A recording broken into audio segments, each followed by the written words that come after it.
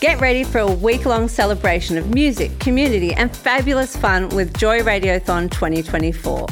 Joy has the largest collection of rainbow podcast content in the world, and you can help keep us out loud and proud by donating during Joy Radiothon 2024. Just go to joy.org.au/radiothon. Mark it in your calendars because Joy Radiothon returns June 1st to 7th, and remember, we all flourish with joy. Worldwide Wrap. LGBT news from around the world. Scanning the globe for stories of the diverse rainbow communities. From Australia's Joy 94.9. This is the Worldwide Wrap. Serbia, specifically Belgrade, hosted Europride in last week, and the event was supposed to culminate with a pride march, but the government tried to cancel it. They were pandering to anti-LGBTQ plus sentiment from the religious right. Fortunately, the government had to do a big back down on that decision, and the pride the march went ahead after all. We've been following this for about, it must be 3 months when this first came up, and there was a whole lot of conservative groups, mainly driven by churches, priests leading protests in the street. So the government said they weren't going to run it. And there was tremendous pressure from everyone in Europe saying you've got to, you've won this event, you've got to run it. Yes, fantastic. But the people who were marching, they had stun grenades, stones and flares hurled at them, and there were 64 arrests and 10 injured police. But that's not too bad, actually, considering that there were 5,200 police there dispatched to the event, trying to protect the marchers. Yeah, of course.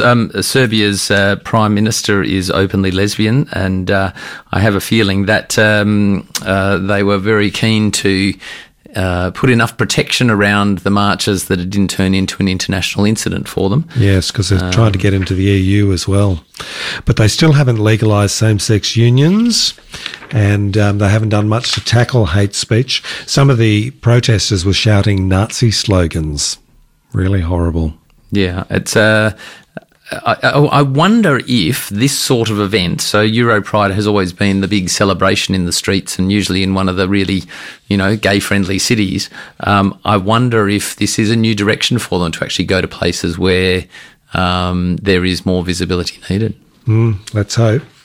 Across to Qatar now, where Qatar's nominee for the UN Human Rights Council chair has a very scary record on rights.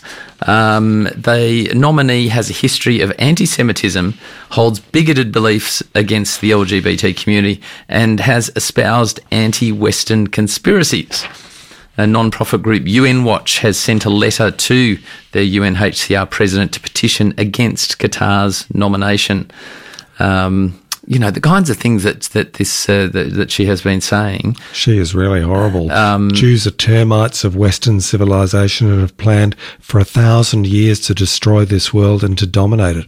Not much point in dominating something that's been destroyed, is there? And just flat out saying gay people do not deserve rights. And this is the Human Rights Council. The purpose of this group is to look at human rights. I don't think she's got much hope of getting in. No, I just noticed actually it looks like Argentina's nominating somebody and Austria is also nominating somebody as well. So sounds like there's a few more level heads in the game on that one. Absolutely. And a Jamaican senator has called for LGBTQ plus protections in the form of an Anti-Discrimination Act, which is great, but support for abolishing the gay sex ban just isn't there. The Jamaica Forums for Lesbians and Gays, that's JFLAG, they polled 1,043 people in Jamaica. That showed that 50% of those sampled had positive attitudes towards the LGBT community. That is really good. Like, Jamaica has been quite a homophobic country for quite a while. And JFLAG, we've spoken to them before on the show. They've been really just solidly pushing their case there in Jamaica, and to have a politician actually speaking up on this issue, I think that is a big tick. Huge positive, that's good. Yeah, but they still have the Offences Against the Person Act, which became law in 1864 under British colonial rule, and they're still adhering to that. That forbids same-sex intercourse between males, as well as any gross indecency such as a kiss.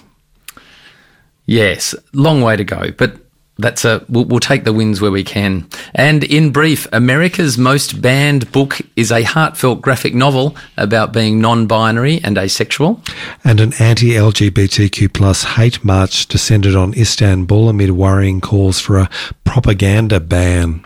And in Ohio, USA, a truck filled with dildos, lube and sex toys has overturned. The local media described it as dumping a load over the highway. And that's a wrap. That's your Worldwide Wrap. Keep up with LGBT news from around the world throughout the week.